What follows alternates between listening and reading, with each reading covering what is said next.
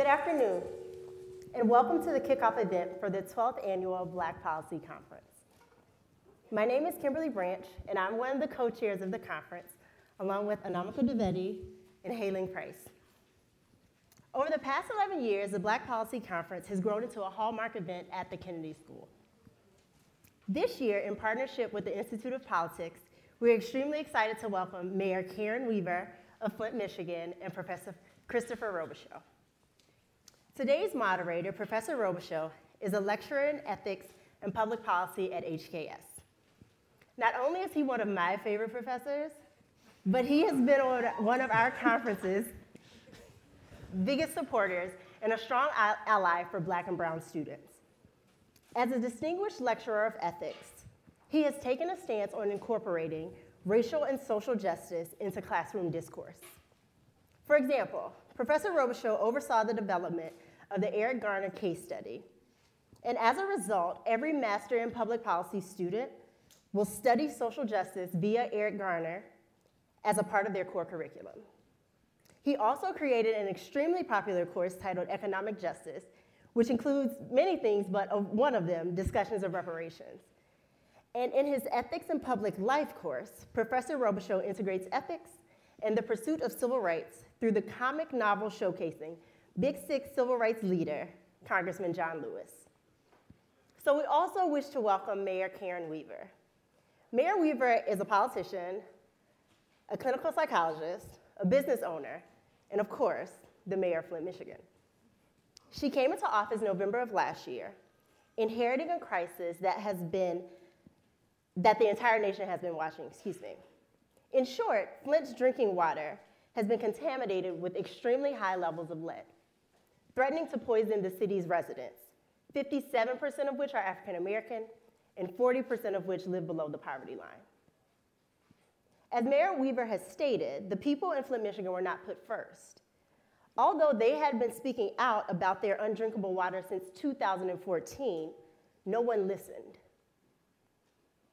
This catastrophe has once again unearthed deep fractures in the nation's system that often disproportionately affects people of color. Thankfully, Mayor Weaver did not turn a blind eye. As the first female mayor of the city of Flint and a native of Flint, Michigan, the first action she took in office was to declare a citywide state of emergency, which was soon reiterated by President Obama, who also declared a state of emergency as well. Mayor Weaver has met with President Obama and has testified before the U.S. House Democratic Steering and Policy Committee on behalf of the water crisis. As students of policy charged with asking what we can do, we are extremely thankful that the mayor is utilizing her political platform to put citizens' needs first, as this is literally a matter of life and death. Please help me welcome Professor Robichaud and Mayor Weaver. Thank you.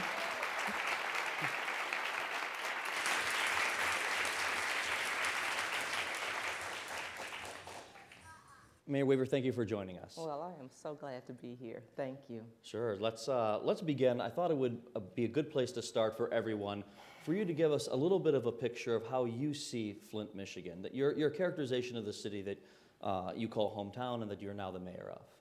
Well, one of the things I have to say about the people of Flint are we are strong people. We say that we're Flintstone strong. We came from bedrock, so we're Flintstone strong. We're very resilient, but it's a city of people that have a range of emotions, from anger to sadness to fear, confusion, because of what's happened. We are a city where I would say the trust has been broken, and that's been a huge issue. But we're ready for something to happen. We're ready for something to happen. You know, it was interesting because growing up in Flint, Michigan, we were Buick City. Right. And it was the place where, General Motors, Buick was their home. And I never thought I would see Flint in a situation such as this. So that's how it is. We're a city of 100,000, but we're some angry people, but we're resilient people. And we're tired, though. Yeah. It's a city where we're tired. It's 2 years now that we've been dealing with this water issue. And it's so interesting because I told people the water issue was originally not contaminated water. It was we were paying 8 times the national average for our water. And so we were fighting and fussing about that.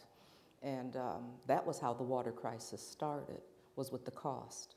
I was wondering if you could walk us through, as you understand it, the timeline from a few years back to you becoming mayor. Well, I'll tell you, we had been taken over by an emergency financial manager. And I don't know if everybody understands what an emergency manager is or not, but that's when the governor comes in and appoints people to run your city. So the emergency manager comes in and they trump city council, they trump the mayor, they have all of the say-so, they can take away your pay, and that's what happened. Pay was cut for a lot of people. They strip away your resources. So they are the ultimate voice, and basically it's a dictatorship is what it is, because one person runs the entire show. And so the people, the voice is taken. That had happened, and that was about 6 years ago, and it's interesting because they come in because they say it's to be fiscally responsible and to get the finances back in place, but we're worse off now than before the emergency manager came. If you want to talk about other things that happen under emergency managers, resources are stripped from the city. Right now, we don't have city lawnmowers. We don't have city snow plows. The city golf courses were sold for $1. We had Genesee Towers, which was a building that was sold. It cost the taxpayers $8 to $9 million. They sold it for $1 to their friends and then charged the taxpayers $1 million to tear it down. Those were the kinds of deals that were made in the city of Flint. If you look through City Hall, it was basically stripped down to a skeleton crew. You know, I've told people, okay, let me look at this audience. A lot of you are too young to know what Mayberry is, but I've always said, you know, we wouldn't have enough resources in place to run Mayberry. And so with the water crisis on top of that, you know, really your resources have been stripped, and so you're really at the will of the governor and the decisions that the governor makes. So that's what had been going on in the city of Flint, was we didn't have a voice. Our democracy had been taken. And you know, let me say this, we used to sell water. That was one of our biggest sources of revenue, was Flint sold water. They sold our water pipe for $3.5 million. So something that brought in revenue for the city was taken away. And those were some of the things that happened under emergency manager. Well, another thing to save money was we'll switch back to the Flint River. So in 2014, this was supposed to save us about $15 million a year. They switched back to the Flint River. Well, when they made that switch, corrosion control wasn't put in place, and no one tested the water before giving us that water source. And immediately after, people started noticing there was something wrong with the water. It didn't look right, it didn't taste right, it didn't smell right. If you washed your clothes, they felt hard, or you'd notice buildup, scum buildup much quicker on your shower. People were complaining about their pets, you know, getting sick, pets dying. And people cried out, and we were told the water was okay. People complained about skin rashes and hair falling out, and we were still told on all levels of government that everything was okay to continue to drink the water. And so a lot of people did that. And I remember, you know, it was just interesting because I know some of you have heard me tell this story, but even while I was campaigning, you know, once we recognized, here's what's going on with this water, I said, wow, I had a press conference because I felt I had an ethical and a moral responsibility. I'm a licensed clinical psychologist, and we knew lead was in the water, and so I felt that it was my responsibility to speak out because I knew the damage, the irreversible damage that lead could do for, you know, for young kids, to pregnant and nursing moms firsthand. So I had a press conference about this. I think it was the following week, Virginia Tech came down to do some testing, and that was because of a mother who had noticed their child wasn't developing. You know, things were going well, and then all of a sudden, their child wasn't developing the way he should have been. and was going to get, see what is going on with my child. So Virginia Tech came up and started testing and said that we had high levels of lead. Shortly thereafter, we had our medical community speak up. And the good thing about the medical community was we didn't know. They had been testing for a while. And because somebody said, well, how do you all know it was from the water and not other, lead-based sources? But they had these kids' blood lead levels prior to, when we were still on Lake Huron water, and then when we switched to the Flint River.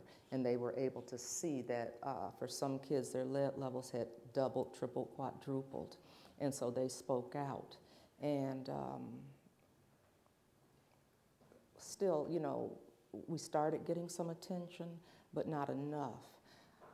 So I think my election was maybe 2 weeks after that happened.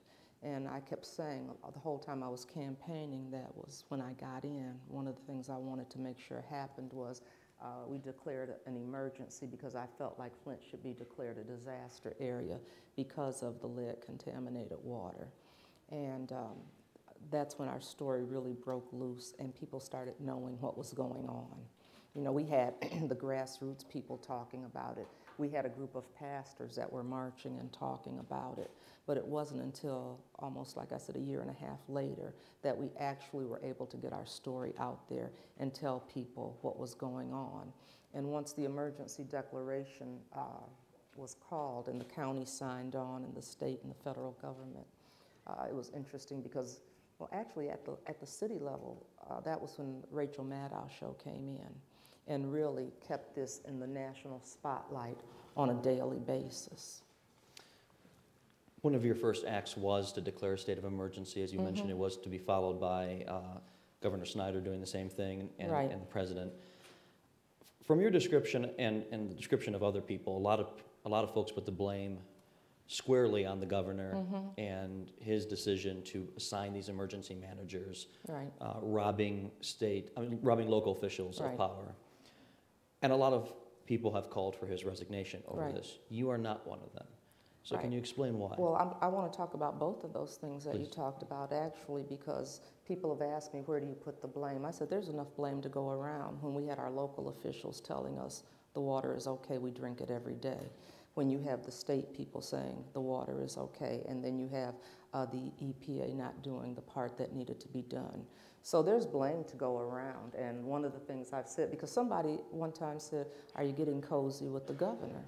I said, no. I said, but, I can choose to use my energy fighting with him and trying to get him out of office. There's enough people doing that. I'm trying to get finances. I'm trying to get services and supports that the people of Flint elected me to help them get. And that's how I've chosen to use my time.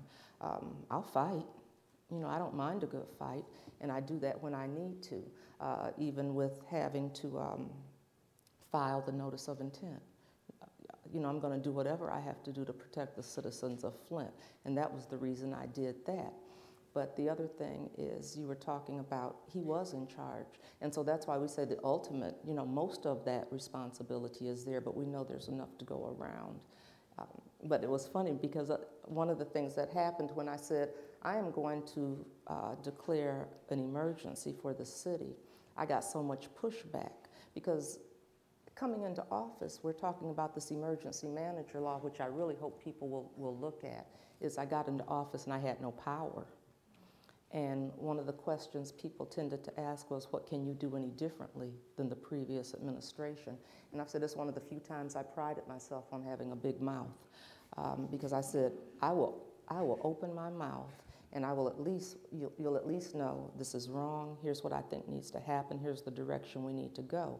And if the people that are in place by the governor, I said, if they want to fight with me, I told them, I said, we can fight or we can move forward, but I will be in the media every single day saying, here are the things that I think need to happen for the city of Flint. Here's the information that the people of Flint need to know, but they won't let me do it.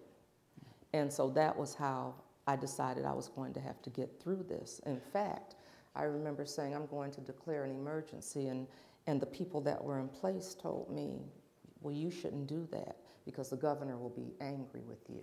And I said, well, the governor didn't vote for me. And we're mad at him. We're mad at him. Yeah. So, let's keep going. And that was what happened.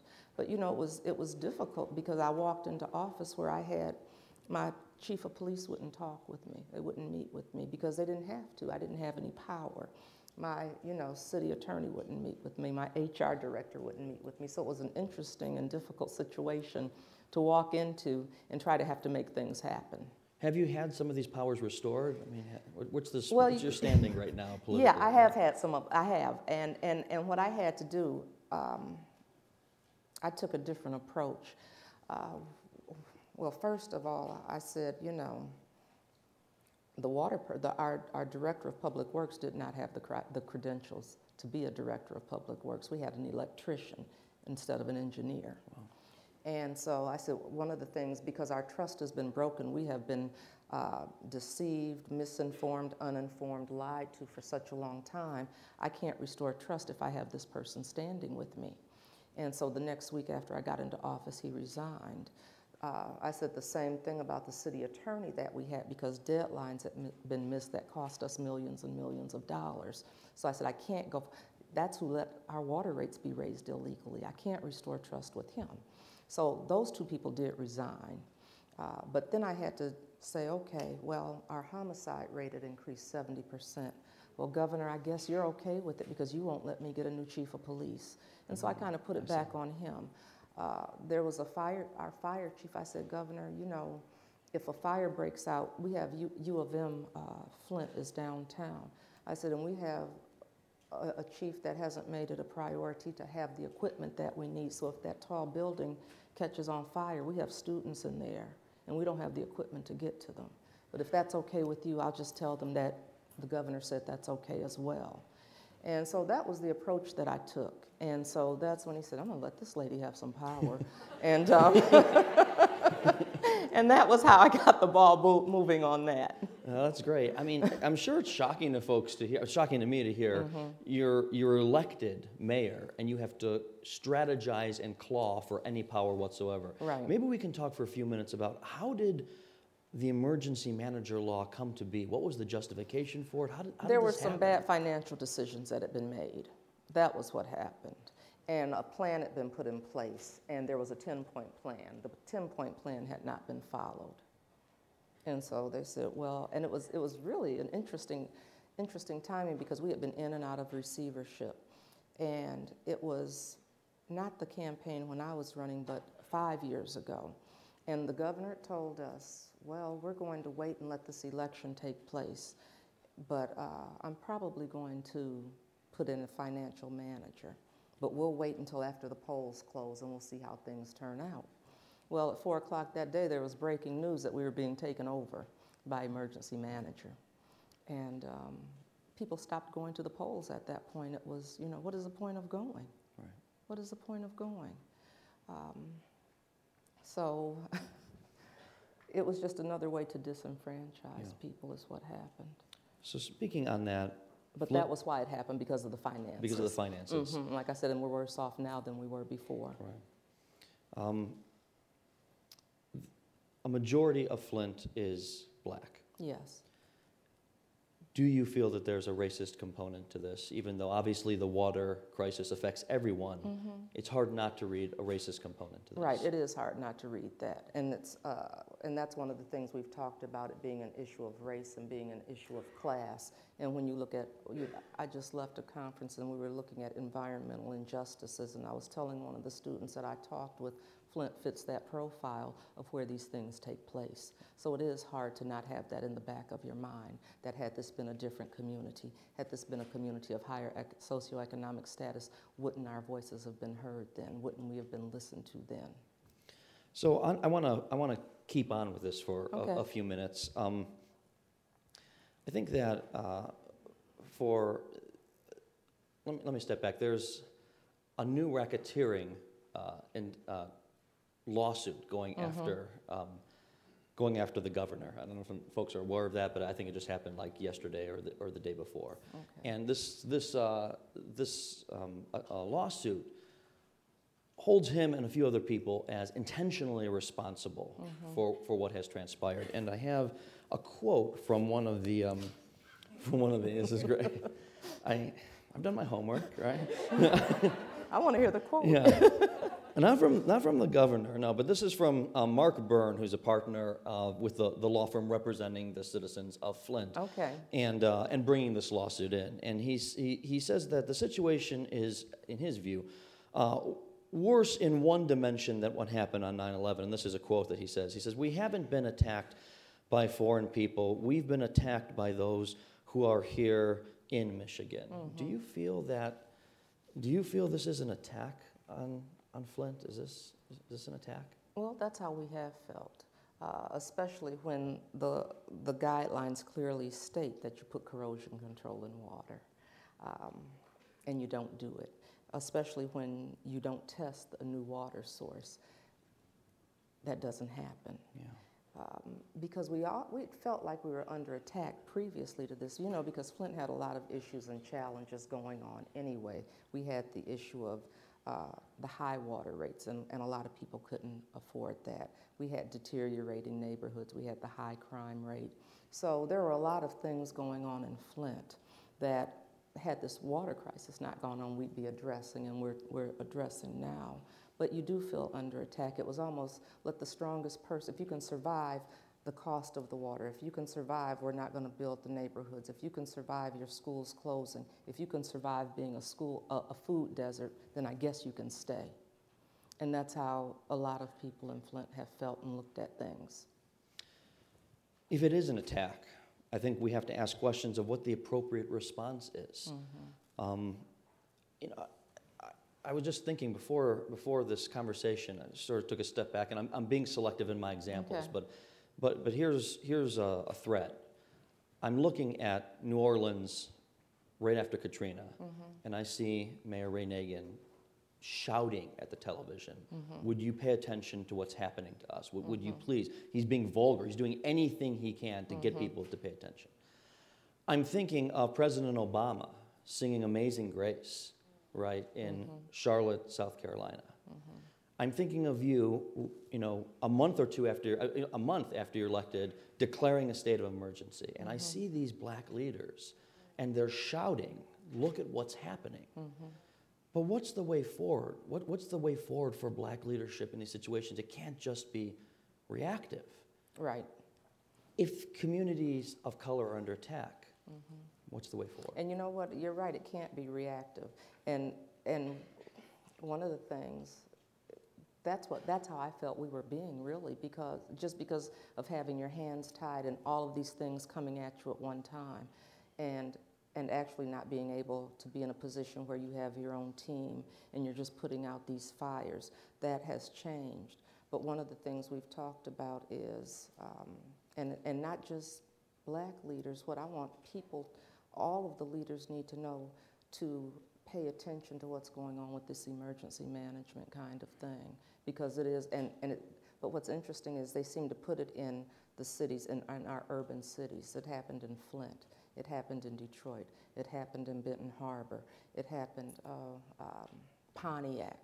And so you do feel like, there's a conspiracy here, and there's a certain segment of the population they're trying to get rid of or have all the control over.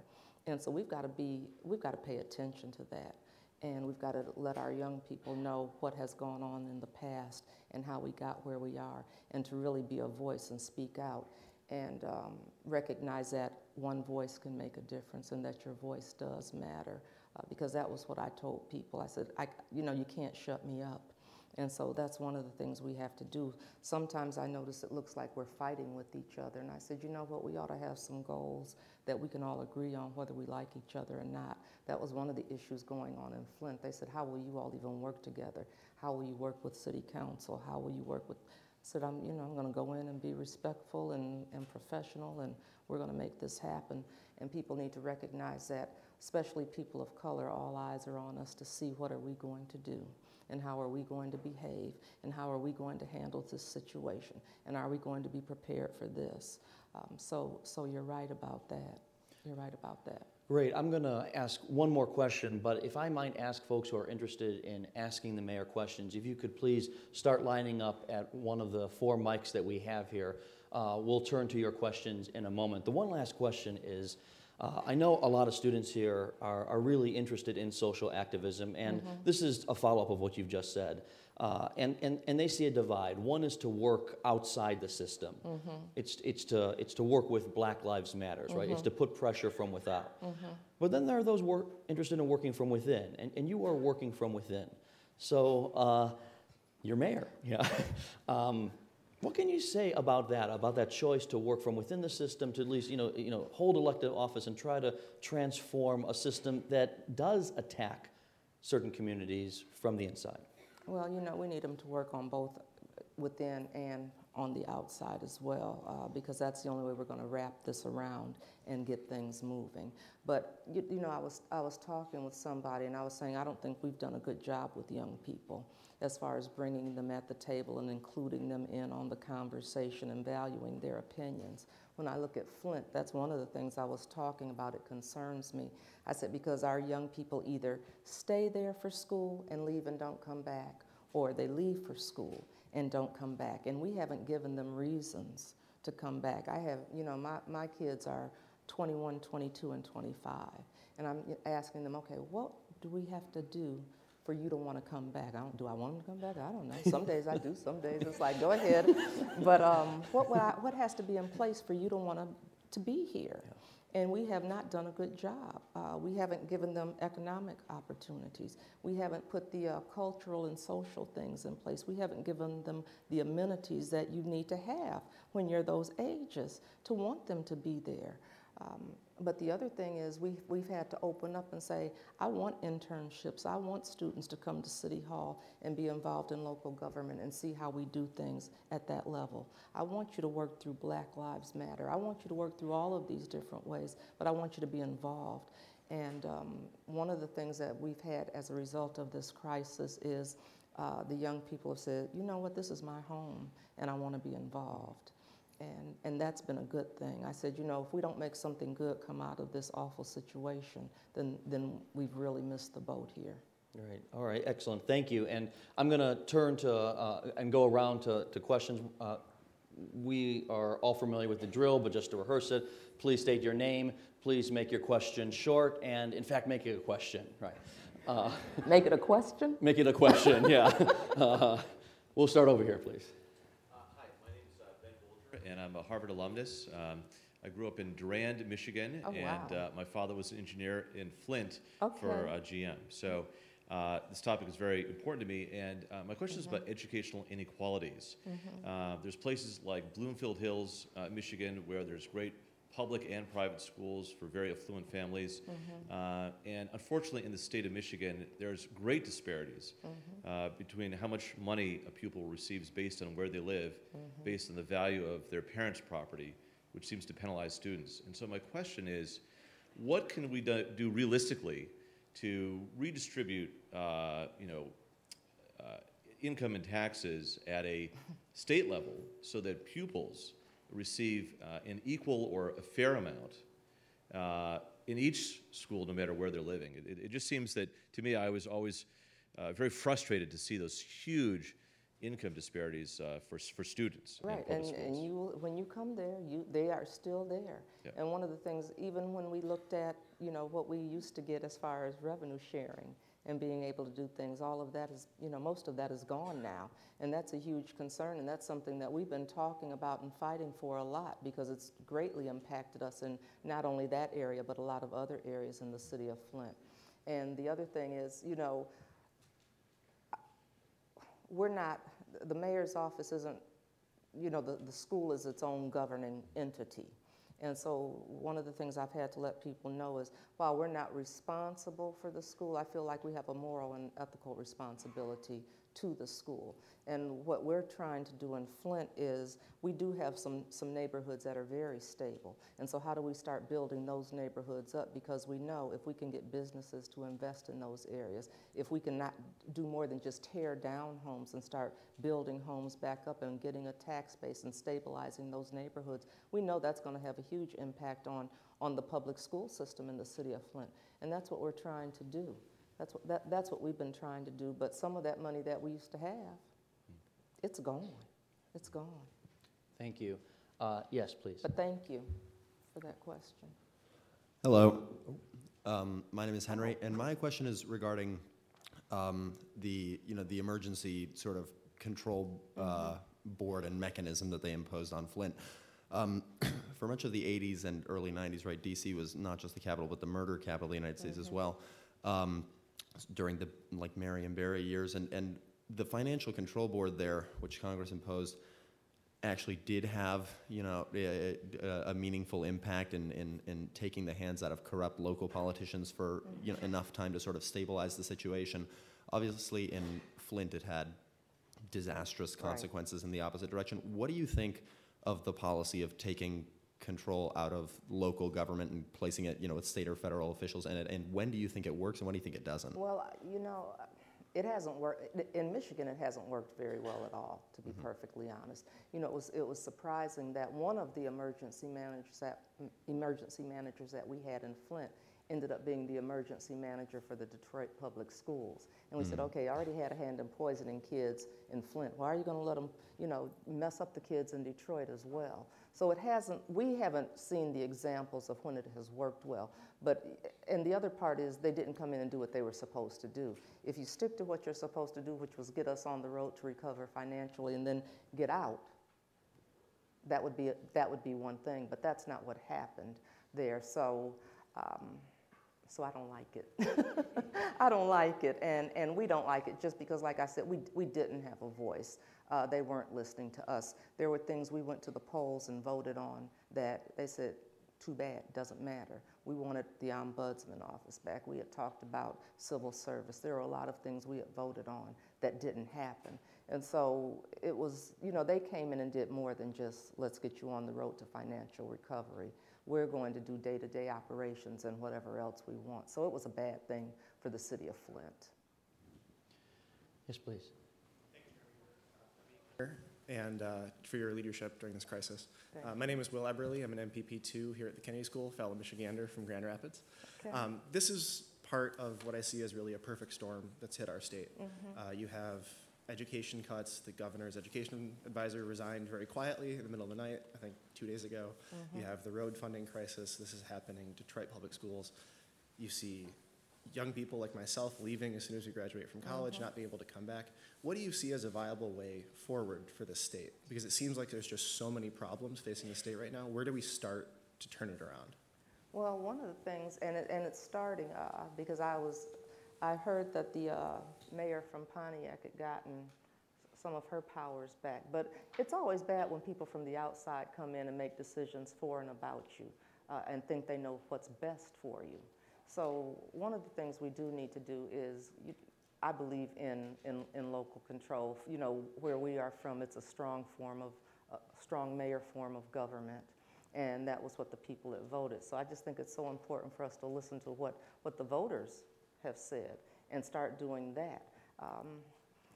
It's some of the questions you're asking, it's really interesting for me because I'd never viewed myself as a politician. And, well, I didn't. I wasn't. My goal, I told people I didn't go to bed at night and say, when I grow up, I want to be mayor or I want to be in government at all.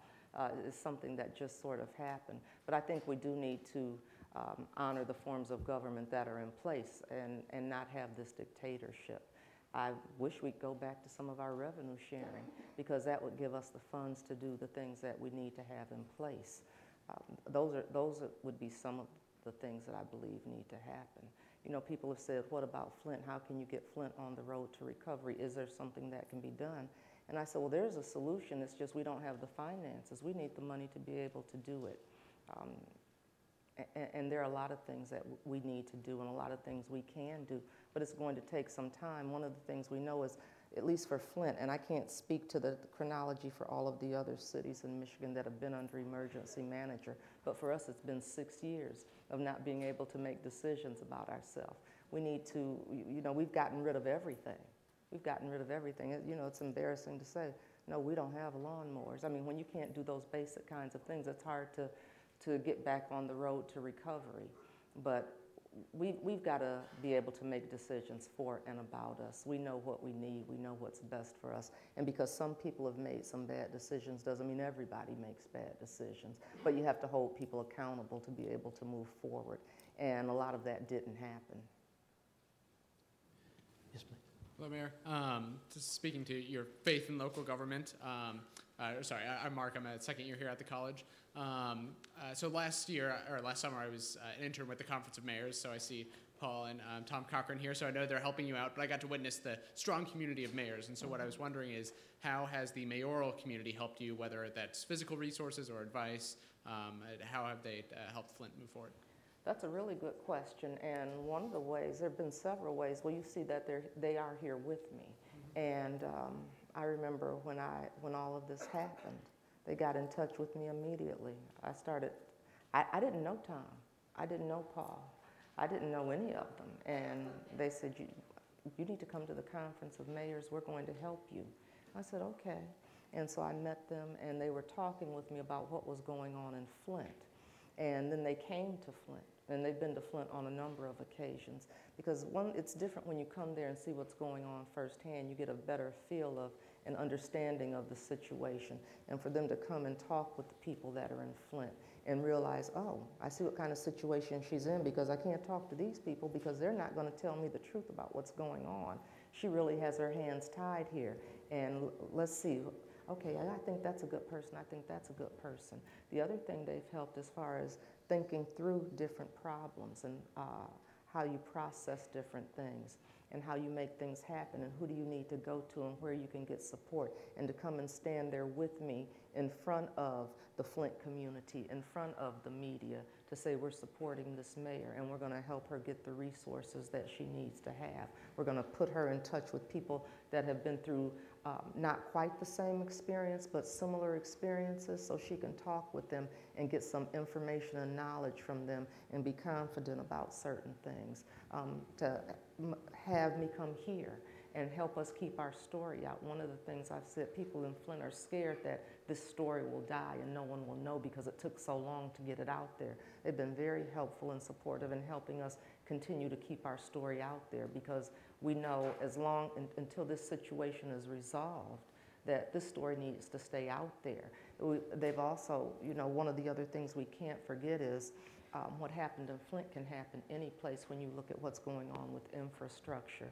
And when we talked about infrastructure being more than roads and bridges, and looking at what's under the ground, because if you can't see it, people tend to forget it. And we need to highlight this. And this needs to be highlighted across the country, paying attention to the water situation and the water quality standards and the frequency with which water is tested. The Conference of Mayors and other mayors have said we need to keep this, we need to spotlight this, because what happened in Flint shouldn't have happened in Flint, but it should never happen anyplace else again. So they've been very, very instrumental in that. Talking to other mayors and keeping this emergency manager law out front. They've been very supportive of that and a voice for that, because we know that's a way to take away the people's voice and to take away democracy.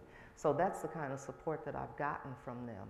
And so I'm glad you asked that question, because I wanted to tell people. Hi, Mayor. Hi.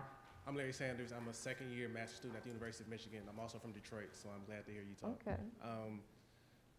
This tragedy happened serendipitously, as sadly as I can say that, during the middle of a presidential election, which has gotten you guys mainstream attention, which has helped you guys get the help you need. At the same time, do the citizens of Flint appreciate the attention that you're getting, A, and B, do you expect that attention to continue to come to you guys after the presidential election is over with? Well, do we appreciate the attention? Yeah. We appreciate the attention, because for so long, I remember this was while I was still campaigning, and a reporter from Detroit called. I'm like, wow, how did you find out? How did you find out? And she said, well, I've kind of been following this story. And we were happy that they were hearing about it in Detroit, because we weren't getting this story out anywhere. So we're glad about the attention. And like I said, not just for ourselves, but for we know we have old infrastructure. We know there's some issues, so we're glad for other people. So we need this story out. We want this story to stay out. Somebody asked me, did I think it was being politicized? And I had to say no. I said, because I remember when I was campaigning, they said that's what I was doing. And I said, well, no, that's not what I'm doing. We have a problem. It just happens this problem is going on during campaign time. And we want the attention. Like I said, it was after the emergency, we were so glad when Rachel Maddow picked this up and got it out there, because it gave us that national exposure that we needed. And then for it to come up during the presidential debate gave us another level of attention. And so we're glad to have it. And we want to keep it out there, because this story shouldn't go away until we're really on the road to recovery. Thank you. Hi, my name is Jeremy Brown. I'm with the Extension School. Quick question. About 60 years ago, Boston was in a lot of this situation as Detroit and Flint and stuff like that, a deteriorating industrial base, failing infrastructure, institutions leaving the cities and stuff like that. As you can see, we made a massive, significant pivot. What do you think is the systematic problems that are preventing cities like Detroit and Flint from making that same pivot that Boston has? Well, one of the things, Detroit is starting to make that pivot. Flint's been behind on that because of the other issues that we've, and the challenges that we've had. And so this is our chance to make that pivot. One of the things I've said is we have to take this opportunity to turn some things around. I keep saying that there's going to be a part 2 to this story, and I want to be able to tell part 2 to this story, because we do have this window of opportunity. People have been calling, and people do want to come to Flint, and they've talked about, they understand we have a need for companies and businesses to come and invest. Do we have to get the water situation addressed? Yes, we do. But it's an opportunity for us. So I feel like, people have said, how can you be excited? How can you be happy? I said, well, I'm not happy all the time. I'm mad about this water. I said, but I see possibility and potential and promise in the city of Flint, because we do have an opportunity to make some things happen. And if we don't take advantage of that, then we've failed a second time. Hi, my name is Sally Marsh. Right here. Thank you. I'm a sophomore in the college, and I'm also a Michigander. I'm from Grand Rapids. Okay. So thank you for being here. But every time, so from the first time I heard Rachel Maddow talk about this issue, and every time I've read an article or hear you speak about it, I just get so angry. Mm-hmm. And I'm wondering, I'm sure that you feel like even more so that way as the leader of the city of Flint. So I'm wondering, as you're talking about going on to this second chapter and how you pivot the story, how do you turn as a leader that anger into action and into positivity within your community and as the leader of the city? Well, like I said, sometimes we're angry, because sometimes I think that's the appropriate emotion to have, and it gives you some energy too to do some other things. But I'll tell you, one of the things, when I was starting my business, because I do have a store, and people said, you're going to open up a store in Flint? I said, well, I live in Flint. Where else would I open it? And I said, but yeah, I'm going to open a store in Flint because I believe in Flint. I just believe in Flint. And I can drive by a place and I see rundown things, or I see nothing there, but I imagine something else being there. And maybe some of it is I've had the luxury to be around long enough, so I remember when Flint was one of the richest cities in the country. I remember when we had a community school system that people came, we were the role model. People came to see our community school system and go back and emulate that where they live. So I do remember those kinds of things. But I just,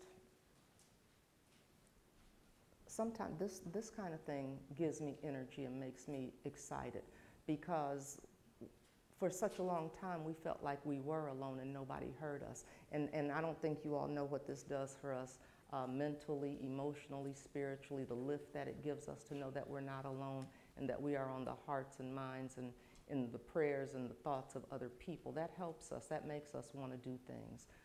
When you have people call and say, we're coming to do this, we're going to have a fundraiser for that, but you have people saying, even when one of the things we talked about was we had the National Guard coming in getting $2 million to distribute water. And we said, wow, we have 16 to 24-year-olds that could do that aren't in school, that don't have jobs. Why don't we make them part of the solution? Because we need to be part of the solution and part of the healing process for ourselves. And so one of the things that happened was we got a donor came. This was when Clinton came. And a donor came and gave us some seed money to get that started. So not only will they start going door to door and doing those water deliveries and the food deliveries, but we're hooking them up with plumbers, and we're hooking them up with pipe fitters and with heavy machine operators. I couldn't think of that earlier. But those kinds of things where they will be in an apprenticeship program, and they'll get paid for going to school, and they can be a productive citizen and contribute to their community. We hope they stay in Flint, but we know wherever they go, they can take care of themselves and earn a decent living to be able to take care of a family. That was one of the things when people said, well, do you think she's politicizing this? I said, well, I don't know. She put her money where her mouth is on that and helped us. She heard the cry that we said, this makes no sense. We should be putting our young people to work. People are calling, and it helps us. One of the things that happened, this was when I was at the leadership for Conference of Mayors, and I had never thought about this, but one of the mayors, and I can't remember where he was from, he said, you don't know what you've done for us, what Flint has done for us, because we're coming together as a community, because we're getting things together to send to Flint. We're taking up donations for Flint. And I said, wow, I hadn't thought about that. I said, I'm going to have to take that back to the people of Flint and let them know, because we hadn't thought of ourselves as an inspiration to others. So all of those things help us. But we have those days where we're just angry. We're just angry. But we can't stay there too long, because we've got to keep looking forward. And things are happening, even though they're not as fast as we'd like them to be. They should be moving much quicker. But as long, what's gotten me through is when I can see progress going every single day, makes you want to get up and keep going. Michael Scott Jr., graduate student at the School of Ed and a native of Gary, Indiana, so not far from Flint, fellow Midwesterner. And so I think about not only leadership from the educational aspect, but leadership in the public space, and ideally elected leadership. And so when the ghost of a lot of elected officials of color, like a Kwame Kilpatrick, Ray Nagin, Barbara Byrd Bennett, are sort of surfing in the space, it's discouraging as a young leader of color to sort of step into the public realm, because one, you're sort of competing against those ghosts, but then two, you're also this sense of like being constantly under attack, right? And so be it through the systems of oppression, be it through those who are trying to save money off the backs of your community, it's like, why should I attain or want to go into what used to be a very noble profession? And I think a lot of those before us sort of aspired to those things. And so having watched you sort of manage through this crisis and been impressed with the poise in which you've approached it, what words of advice would you give to young aspiring leaders of color who are sort of nervous of stepping into that role because of the constant attacks or because of those who may not have left positive memories of being leaders of color? I understand. That would be the first thing I would have to tell you. I do understand. We were talking earlier today. I said, because my husband he was not excited. And part of it was because, part of it was because of the attacks, and he hates that. And he said, and my sister, she's like, I am your big sister. And those two were just really not excited about this at all because of the attack that you come under. And I said, well, I hate that part too, but I can't do anything about it. There's always a part of the job that you hate. So that'll be the part that I hate, but I'm going to do this. Really, it was, if you believe that you can make a difference, you should do it. And that was what I thought is, if I can make a difference, how do I not do it? So that was always my question. How do I not do this? Especially if you like it. I got in, I was volunteering my time. I was trying to help somebody else. And I got in and I really enjoyed it, and I saw what was going on or what wasn't going on in the city. And from a mental health provider, you're in the helping profession, and I thought, how can I not help? But it's hard, and you have to be ready for that. And sometimes it's nice to be able to prove others wrong. keep that in mind. It's nice to be underestimated. That's always an advantage. But really, you have to stay focused. You just have to stay focused and want to do it and recognize that it's going to be difficult. It's not easy because you're going to be under attack. You're going to be scrutinized. You're going to have to, the standards for you will be different. But that's going to be in almost anything you do. It's going to be in almost anything you do. And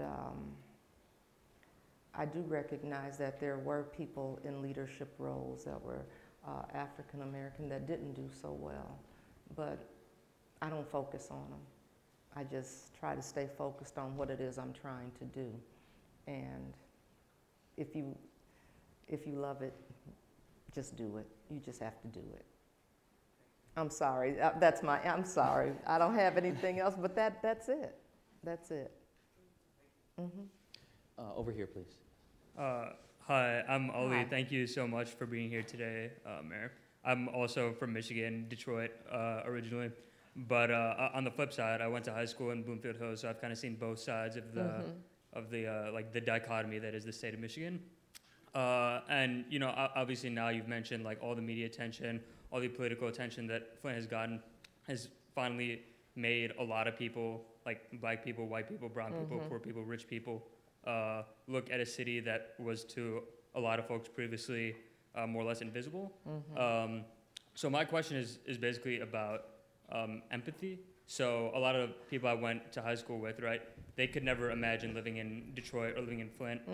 And their whole lives, they've never felt like the government is oppressing them or that they're like set at a disadvantage to do the things they want to do in life. So my question is, what would you say to a kid or a person living in Bloomfield Hills or Grosse Pointe, Michigan, that doesn't necessarily understand what it means to live in a place like Flint or to go through the things that people in Flint have gone through?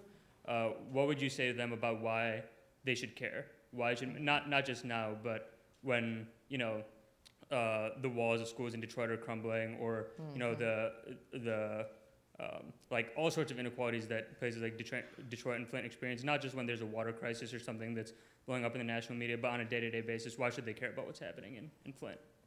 Well, and you can't bring everybody to Flint, but sometimes, it's like just come there and see what it's like and see what people are going through.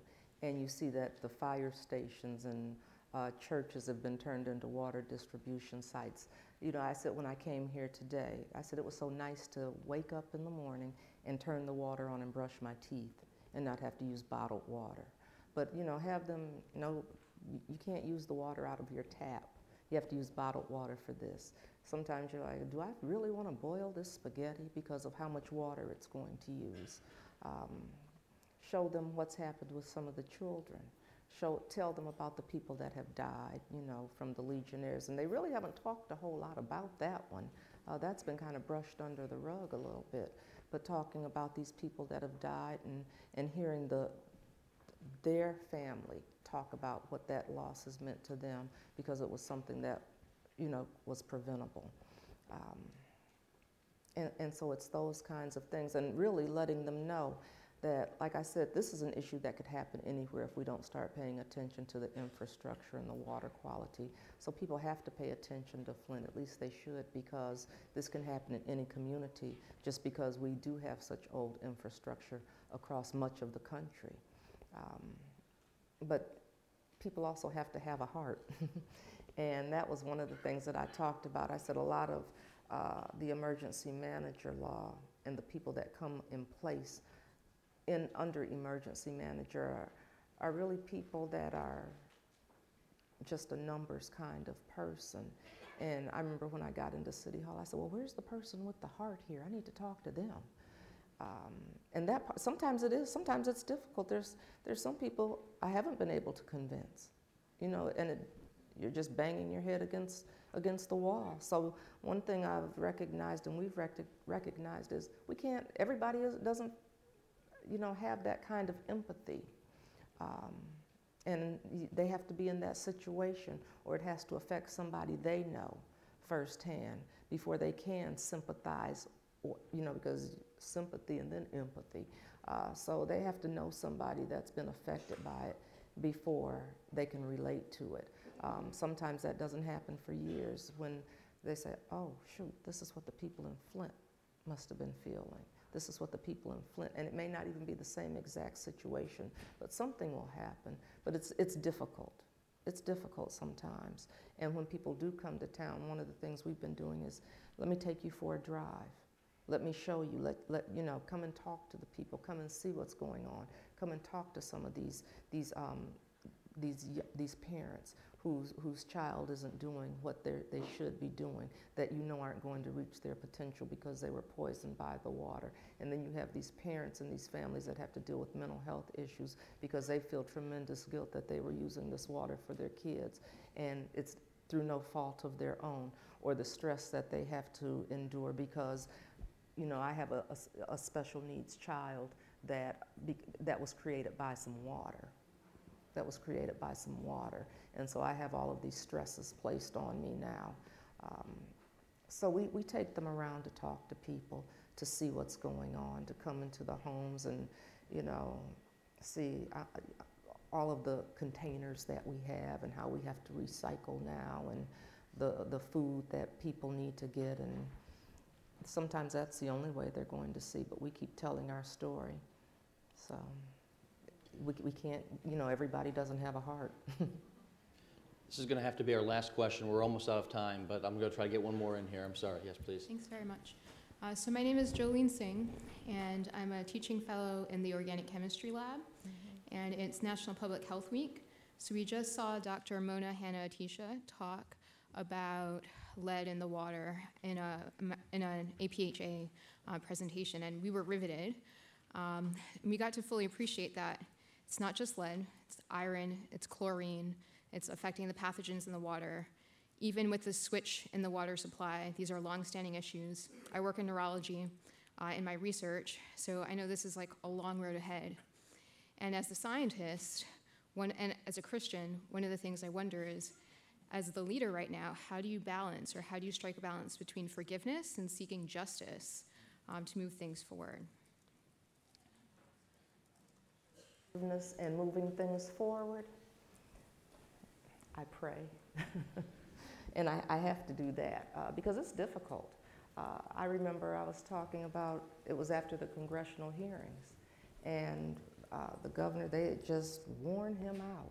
And the next morning we're sitting at a meeting, and we're sitting just like this, and I thought, oh, okay, how do I do this one?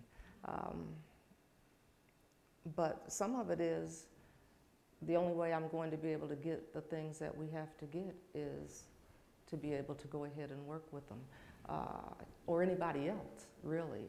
I have recognized that I'm not going to like everybody, but I need to, I'm still there, I'm still focused on what it is I'm trying to have happen. Sometimes meetings aren't so pleasant, and it's hard. I'm just going to be honest, that's a difficult one. It's a difficult one, but I do. I talk to the Lord a lot about what's going on and ask for some input and guidance, and am I making this decision right? Am I doing this well? So you rely on faith and trying to do the right thing. And so I kind of have to take him out of the picture and say, okay, here's the person that I have to work with that has the resources that I need, and I have to forget about how I feel and remember the people that put me in office and what I told them I was going to try to do because they got me there to do something. And so I keep staying focused on that. Would you all join me in thanking Mayor Weaver? Thank you very much. I'm glad to be here. Thank you.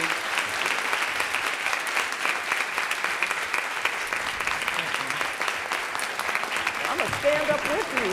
Thank you. Thank you very much. Thank you.